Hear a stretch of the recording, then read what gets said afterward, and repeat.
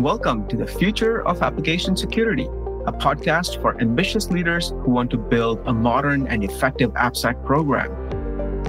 Doing application security right is really hard, and I'm going to help you build a better future of AppSec at your company by curating the lessons from the leaders. I'm your host, Harshal Parikh, CEO of Tromzo, and without further ado, let's get into it. Welcome, everyone, to another episode of the Future of Application Security. Today, I have Mohit Kalra from Sprinklr with us. Mohit, welcome to the show. Hey, thanks, Harshal.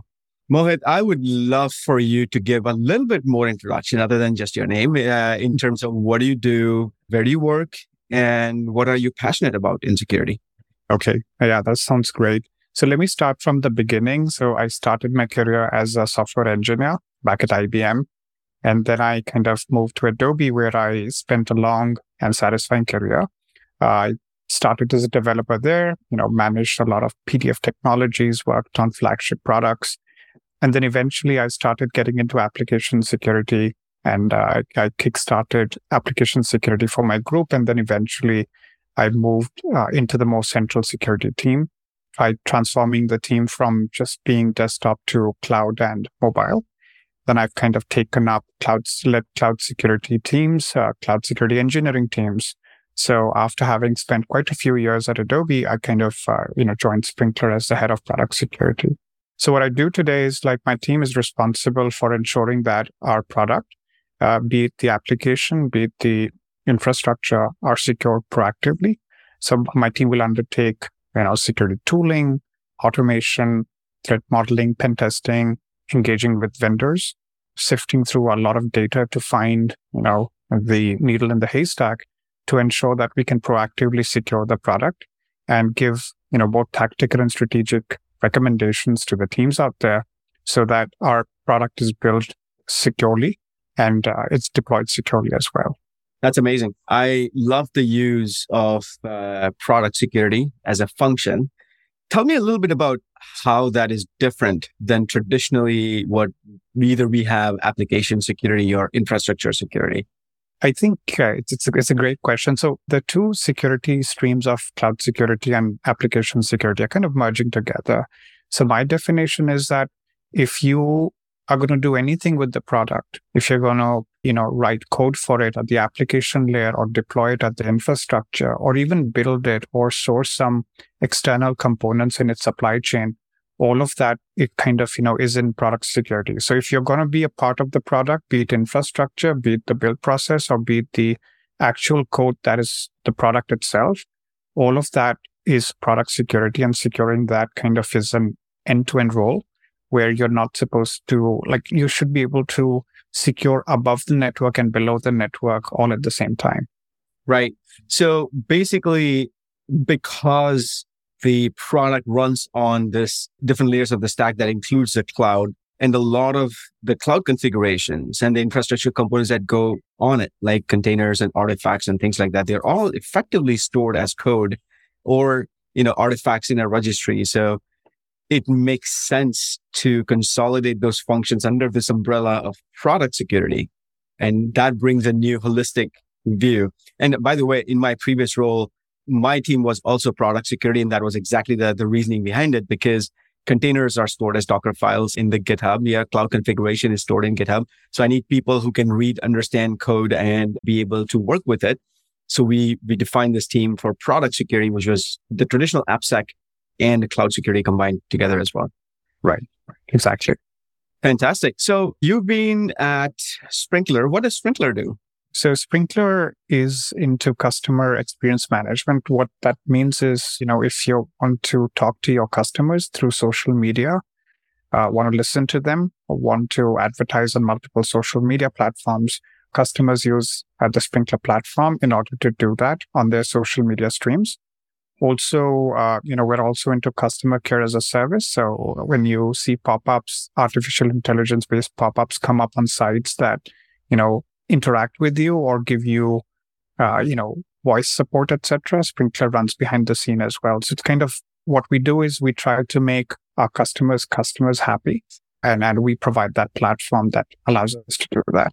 Fantastic. So for an audience who doesn't understand this in depth, why is AppSec or ProdSec important? Like, where does that fit into the broader business? So it's security is very important for the company because, we're a SaaS company, we're running in the public cloud, and we deal with data. We would deal with data. We are custodians of other people's data. So we are, responsible for ensuring that security is a scalable program within the company that works, in tandem with the engineering and the tech ops teams out here. So because it's as any other SaaS product, when you are providing the interfaces for the customers to talk via mobile applications, APIs, or web applications, and then behind the scenes, you deal with data. It's paramount that security is important for any company. And the more critical or the larger the data is, the responsibility is manifold. Right. Yeah, I have spent some years leading security in customer experience management as well. So I totally understand exactly what you're saying. And there's a very, very large volume of data that these platforms can consolidate for sure. So now, since you recently joined, and before this podcast, we were talking a little bit about, your goals for maturing product security to the next levels, the milestones that you're thinking about. Can you talk briefly about how do you think about maturity of product security programs, at least from your perspective? Where do you want to take this function towards? Right. So I think, when you start a security program, you are tapping into whatever you can. You're running any tools you can. You're running it on, assets that you're able to identify. And then you're able to, take help from vendors, etc., take a security program off the ground. But eventually what you do develop is develop the right security stack for yourself. You have the right capabilities in terms of tools. You have the right capabilities in terms of process and people that are able to then take the security program to a more scalable level. So from a more immature program, you kind of step into a more consistent, reliable, and repeatable program that eventually you can execute with, and kind of tie it down to the release that the company is making out there. So in terms of, in a mature program, once you have hired the right people and you have established a strong program and process, and you have the right security capabilities, you first start with kind of being able to enumerate the security risk within the company and then kind of pipe it into the engineering processes so that engineering can start, working upon remediating those risks. So this is like, a step that every company needs to take, that the ability to enumerate, have the processes, and have the ability to remediate the risk in a timely way. And then as you advance, you kind of start investing more into protection such that, when the security program sits side by side with the application itself and the product itself and starts protecting the application in real time, such preventative controls kind of is where, people strive to be, such that security is not a process of enumeration and remediation that happens afterwards, but it's more kind of a real-time protection that can happen. But as we go forward, I see the security program is going to evolve into what we do today, more of DevSecOps happening where the issues are given to developers way in advance. And also, some level of protection at runtime that is going to protect the product from the risk that, might not have been remediated yet. So a combination of that is where I see the product security program to go. I also see that it's not going to be much difference between like cloud and application. You'll treat it the same. So protecting at both levels, at the application layer and the cloud layer, is going to be, pretty commonplace in years to come. That's one of the best definitions I've heard of a program going from reactive to proactive. And you explained it in a very easy to understand way, in tangible terms. So going from just enumeration of risk and piping it into engineering to react to the risk that you already have, to going more proactive and invest in protection and building proactive preventive controls. So you preempt the risk that might manifest in production at some point. That's phenomenal. So that's also a very, very complex topic though, right? There's many layers upon layers into this. So when you just picking up one of the first ones, enumeration of risk, there's multiple parts of it. First is enumeration, like what actually do you have in your environment, understanding what do you have in your environment. Does security even know about everything that exists in your dev organization?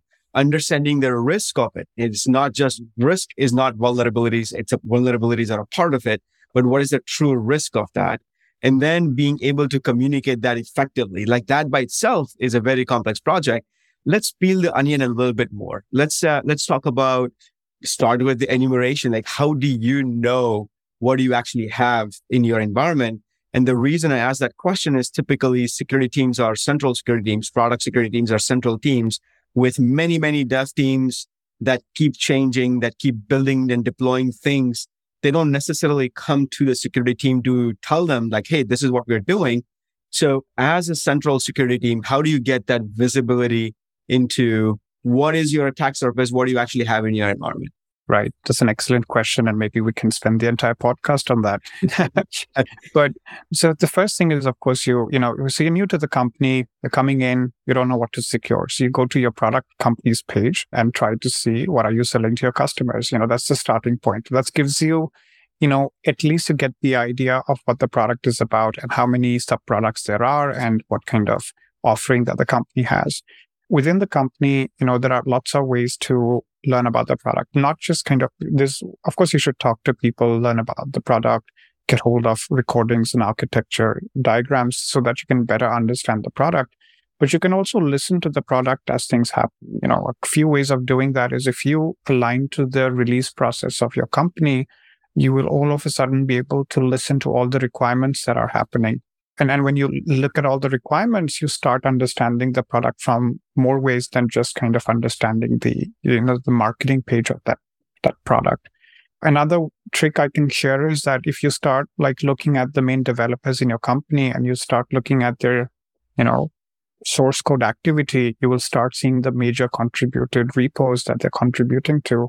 So at the end of the day, you're supposed to make an inventory that what are the products, what are the functional solutions underneath it so that you can make logical, attribution when something happens and, you want to kind of file a vulnerability against somebody.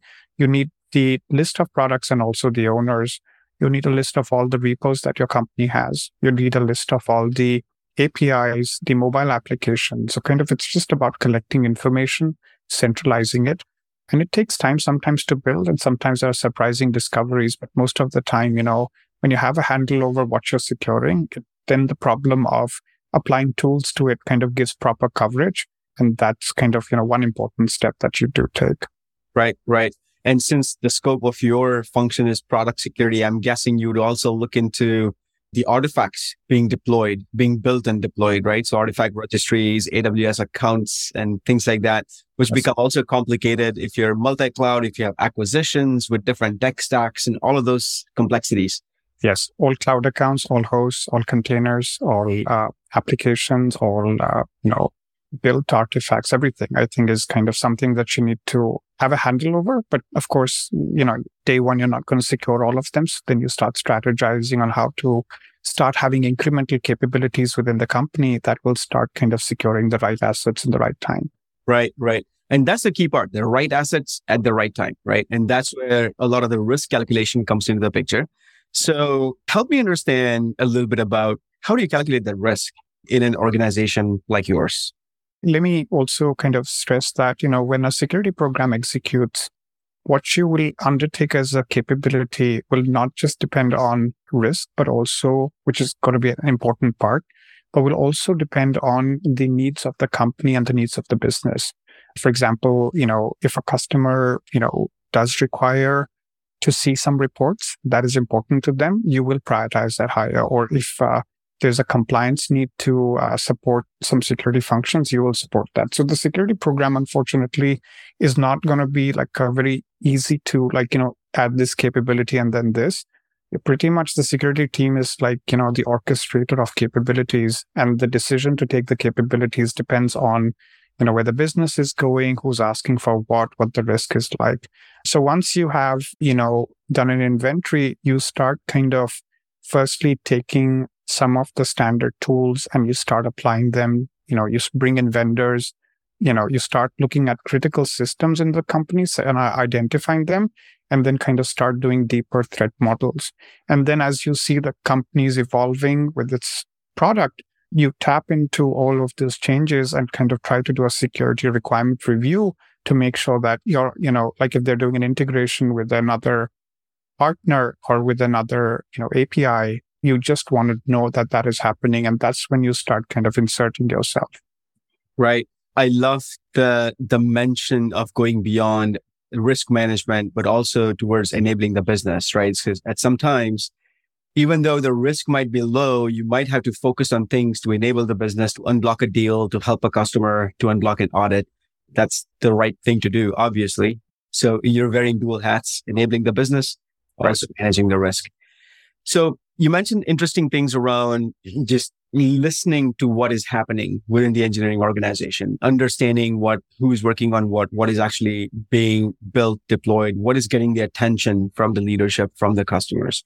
How do you establish that as a process? Let's say, you're looking at, quarterly plannings or sprint plannings, and you're looking at all of those things as a security person where you don't have the detailed context of what microservice, what code repo belongs to who and what. How do you know what is high risk, what is low risk? How do you put that risk-based lens on this? So there is going to be you should be talking to engineering teams and tech ops teams to educate yourself. That is a must so that you can understand. You need to listen into where the business is moving and can automatically see the critical items bubble up automatically. But when you start kind of, taking all of the inventory that you've collected, you do need a process to now make the security activities not a random attempt at like running a tool against a random set of assets and be done with it. You always have to think that, how am I going to take this security capability that I have in my hands, take the assets that I can see, and then kind of create a more repeatable process that is rigorous and of high quality and is able to give me what I'm looking for. For example, you have a tool, you see some assets and you run it once and you're done with it. That's kind of going to be very ad hoc. But if you start seeing that, how can I have a rigor of, repeating this process? How can I extract the security backlog that the tool is saying in a meaningful way to the engineering team? How can I have a process with the engineering team to remediate this in a timely way? That is where the process binds the, randomness of running things at your own convenience to kind of running them with more consistency and providing value to the business by saying that the risk is actually getting remediated. Yeah. So you need a pipeline between enumeration, which can come from tools, processes, threat models, pen tests, so on and so forth. And then you pipe them into your process, and then the process essentially delivers creates a security backlog. And then the security backlog is what needs remediation, for which you need an entire process to how to remediate in the right amount of time. Right. I love the way you're talking about this. It's very structured, and you're rating the risk pipeline to a backlog, and then you have a whole other process to manage that backlog, right? And remediate the risk. Right. One of the foundational challenges that I've seen in many, many teams struggle with is you have a high level understanding of what the products are that are critical to the business, that's making a lot of revenue, that's used by a lot of customers, and it's a higher priority. But then on the other end of the spectrum, you have hundreds of thousands of code repos, thousands of containers, and AWS assets. How do you bridge that gap between a high level product that sits as a SKU on what you sell or your company sells with the tactical things that developers are working on day to day? Like, how do you know what belongs to what? True. So attribution, I think, so the more time you spend with your product, the attribution problems starts to solve by itself. What happens is when you take a tool will give you scale. Okay. Tool will give you scale that it can say, I can scan all your containers in whatever, some amount of hours. And I can give you a report that tells me what are your most vulnerable containers. Or I can kind of look into your open source, libraries and tell you where is the CVSS score that is high. So when you have tools, you get a scale. And when you have a scale and when you see a problem, you're motivated to go back and attribute that to respective teams. It takes time, but product security at initial days is more like, many people blindfolded touching an elephant and then realizing that it's an elephant. That's pretty much how it is. So if you become overwhelmed with the number of assets you have and then you want to solve everything on day one, that's not how product security is going to happen. Product security is an incremental process towards making improvements every day. And once you've made an improvement, once you've understood scope, once you've understood priority, then you don't go back and you just make more improvements day in and day out. So over time, yes, you might have missed out on products you shouldn't have. You might have, wrongly prioritize a product priority, but over time you recalibrate. So it's not you don't take a decision once and you stick to it. You always improve, you always iterate over your decisions on, is this the most important asset? Is this the most important priority? Because security at the end of the day is a problem of prioritization. It's not a problem of just brute forcing assets with tools or with people and then saying that this is what needs to be fixed. Right. Yeah, that's fantastic. It's all risk management at the end of the day, right? So let's walk through that. Now that you have enumerated the assets, the enumeration of the security issues, I'm sure our audience understands that really well through multiple different activities or tools or processes or what have you. Let's say you come up with a set of risks that are high priority that need to be remediated. And we're still talking about the first step, which is the reactive version of your product security maturity. But you need to pipe that into the engineering processes so they can be remediated correctly. Now, it would be amazing if we could just create a Jira ticket for somebody and people would fix it and we call it a day, right? But obviously that's not how things work. Do you have any tips or tricks that you can share for accelerating that remediation by different teams? Right. So the first trick is that, yes, you should ticket your security backlog because you want to make the process agnostic of the backend tools. You have one tool, you replace it with another. But if the ticketing is consistent, the engineering doesn't have to relearn a tool. So don't bring engineering to your security tooling just yet and have them, and you go towards the process that they operate out of. So if they're working out of ticketing, you write tickets out for them. The other thing is that when you're ticketing, you have to be strategic in how you ticket that. For example, a container can have thousands of vulnerabilities. So I'd rather have one ticket per container rather than thousands of tickets out there. So you have to be strategic in how you capture the backlog, and it's important to do that. And once you have done that, then, labels or, some level of data tagging is your friend, because these tags will result in important issues bubbling up.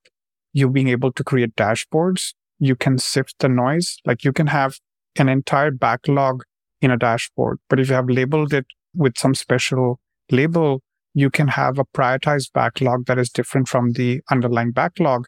And then you can just hand off the smaller version, which is highly prioritized, to the engineering team. So the trick is to unify your security backlog to a common platform as opposed to in individual tools. Ticket it in a very strategic way such that it doesn't cause too many ticket numbers or just doesn't make any sense. And then once you have it, then you kind of start visualizing or kind of dashboarding the data. And then you kind of go to your engineering teams and now strategize the remediation strategies. Yeah. I'm going to ask you a very opinionated question. Uh-huh. Do you ticket these things, backlog items, into a security project in Jira, or you distribute it across the dev team's Jira projects? If my team needs to do the work, it goes in a security team's project. But if someone needs to do their work, they need to see it in their project, because if it's out of sight, it's out of mind. So we need to go to where engineering is operating, to the tool they use, to the queue they are in, and put our security, tickets there. You can create a security issue type so that it distinguishes the issue from other issue types, but you should be in the engineering team's queue, not in your own queue. Right. Yeah, that's lovely. So either you create an issue type of separate security team or security issue, so it gets flagged. You could also use a label, security issue, so they can flag it, prioritize it accordingly. In your experience, who do you think are the right group of people to get those things prioritized? Because a lot of times the basic simplistic approach is to talk to the developers to fix them. A lot of times it doesn't work. In your experience, who is the right audience to make a decision whether the security backlog item should be prioritized in this sprint or not? Right. So firstly, you have to understand that why are you prioritizing something? The reasons for that could be because there's risk associated with the issue. There is, customer is asking for some remediation, or, you just have to do it because it's a long, you have an SLA that you need to meet. So firstly, you need to understand the underlying risk. And firstly, the security team needs to internally agree that this is the right priority. You first have to have, let's say, if there's a sprint coming up, you need to internally decide that what's important for this sprint and why. The why is very important because it's not about like plugging in 20 issues or 100 issues. It's about these 20 and why these 20? Like, why not the other 20? I think that is an important aspect of where the product security team, partnering with the technical program management within security is able to kind of come with that. Once we have that in play, then, we need to work with the engineering team to first, not just say you go and fix it. We just discuss it, see what are their opinions about it. Do they push back? Do they don't agree with the priority? And kind of reconcile the truly negotiated backlog that we're agreeing upon. And once that happens, that backlog is then tracked to completion and make like any other project is, because now we have exited the security domain and now we have entered the project execution domain, and that can be treated like any other project that engineering is conducting. It just happens that these tickets are specialized to solve the security problems of the company, which is why it's important to converge into how the company operates rather than bring people to your processes and your tools. Love it. Yeah, I think it's a great piece of advice, and especially the handoff between when the security owner, not necessarily the ownership, I would say, but the security heavy work ends and when it gets into the realm of execution by the dev teams. That's true. And depending on the culture, it could be, an engineering manager, product manager, tech lead, whoever needs to look at it. But whatever the culture for the company is, they then take ownership of it. Exactly. Love it. So, and I also like the fact what you mentioned earlier, which is tag it with appropriate labels or appropriate level of metadata. So then you can build dashboards and then you can report on things. Can you share some examples of things that you might be reporting using this metadata? So firstly, we are able to, sort it per leader, like, hey, this leader has so much security backlog, so they can focus on that. We can look at the overall security backlog, split as per the severity so that we know the size of the security backlog as well. So we are able to, for example, if we get a pen test done within the company and we want the vendor to come back, 90 days from now, we will tag them such that thematically we're able to identify. So what you'll see is dashboards that either show attribution, either show the priority, or show some theme that essentially might be, a theme. Like, for example, we want to take care of our pen test findings and by this date, and we want to work towards that. So all of these labels essentially allow us to create these dashboards, and then we can kind of zoom into one problem rather than sift through like a bunch of issues that might be unrelated to each other.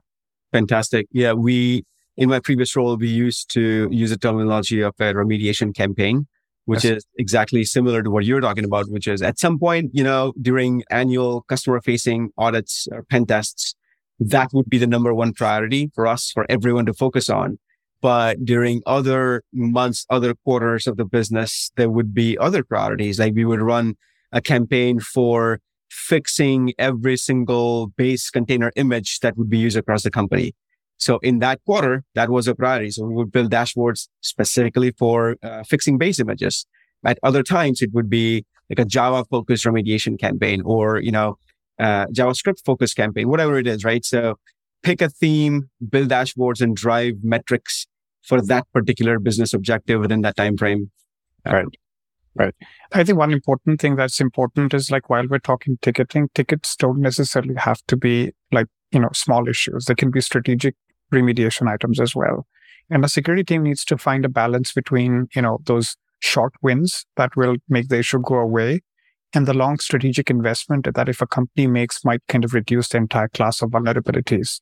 So while I say ticket and this sounds small, I think the work behind the ticket depends on what's in the ticket, not necessarily a vulnerability, but it could be like an architectural investment that one company needs to make to become better. Yeah, for sure. That makes a lot of sense. And I think aligning with how engineering works within your organization, that would be a much better decision. So if engineering is used to structuring types of work in the format, for example, of an epic and task and issues and things like that, then aligning with that would make a lot of sense because that will also convey either the size of work or the priority of work to whoever needs to work on it. Right. Awesome. Now, let's talk a little bit about being proactive at this. We talked a lot about being reactive, responding to risk being introduced. You mentioned a few things around investing in protection from the beginning, where security sits side by side with the deployed apps or the infrastructure and presents real-time preventive controls. How do you envision that? Like, is that just a technology specific thing, or is that something more than that? So the way I've seen the evolution happen so far is that, the security team takes its own set of tools, the assets, and then runs stuff. Then we start interfering with the developers' workflows that, you're checking in bad stuff. We will try to break your build, etc. And then in the protection phase, you're kind of sitting more alongside the application and trying to make intelligent decisions around whether this is supposed to happen or not. We've in the past, we've done this with infrastructure that, if you're going to make infrastructure insecure, the automation would come and make it secure for you so that, if you're making a security mistake in infrastructure, we would essentially fix that for you. So I think on the protection side, it depends, if you're trying to protect using an intelligent next generation WAF, or you're trying to protect your APIs, or you're trying to protect your infrastructure, that protection essentially is very specific to the company. And I'm seeing that technologies are springing up in that layer, but it's not like equivalent to the enumeration that we can do in security today. So preventative controls are there in some shape or form, but it's the security team needs to think deeply about what are they trying to protect and then adopt some of them that makes the most sense for them. For some people, it might be the infrastructure policies that are important. For others, it might be the APIs that not just need testing, but also need protection. Right. Yeah, that's interesting. I mean, I want to double click on one topic, which is the sequencing of these controls. Now, I'm not arguing with the need for protective controls, but does it have to be sequenced? Actually, I don't even know if you said it has to be sequenced after the enumeration and, the left of deployment pipeline controls. But is there a world where preventive controls like this, RASP, WAF, whatever you call it, comes in before anything else? In my dictionary, I think, you're supposed to get more comfortable with your assets, your company. You're supposed to understand it a bit better before introducing preventative controls. Like, just to take an example of, let's say, APIs, right? You don't want to protect your APIs. You first want to test them, be comfortable, have an idea where they are, be able to discover new APIs that get introduced. So you kind of want to get a handle over what is it that you have, and then eventually move towards protection. I don't see that, you protect first and then test later. So you kind of, in my way, I think I would kind of progress on start small, kind of get the confidence and then kind of go big, because when you're kind of in the product, you have a much higher responsibility to not just protect, but also the runtime and the uptime of the product is equally important at that time. Right. Yeah, 100% agree to that. One scenario that I was thinking of when I asked that question is back when struts came out as an issue, I was talking to one of my peers and they were a big Java shop and they were using struts all over the place within their platform. So effectively for them to remediate struts would take 15 developers and 6 months worth of work to get there. But obviously you can't live with that risk for a long time. So they had to invest in a protective control as a surgical instrument just to manage that specific risk, because it was so high, such a big risk that they had to build some controls for it before. And this was in the beginning of their AppSec journey. But maybe that's a very specific case where it justifies that investment. No, it's a good point. Like, I think at the end of the day, we're here to not do things in a certain order, but to reduce risk. So whatever reduces the risk in the shortest amount of time and keeps the business up and running, I think that is the right way to do it.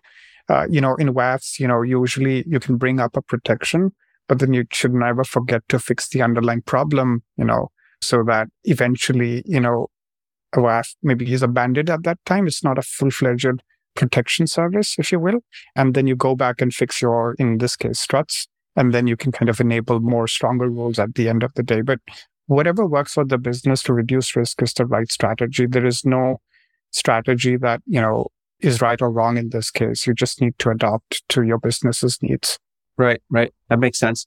Now, Mohit, as you look into the future a little bit more, what does the future of product security look like for you? So one thing I forecast is that context will play a very important part in product security in future. Like the same CVE in two different places today doesn't mean the same thing. And there's a lot of negotiation needed in order to come to that. I believe that a lot of product security will factor in context and then, not treat all CVEs or CVSS scores the same, and depends on today, the approach is a bit simplistic and the approach will become slightly more complex.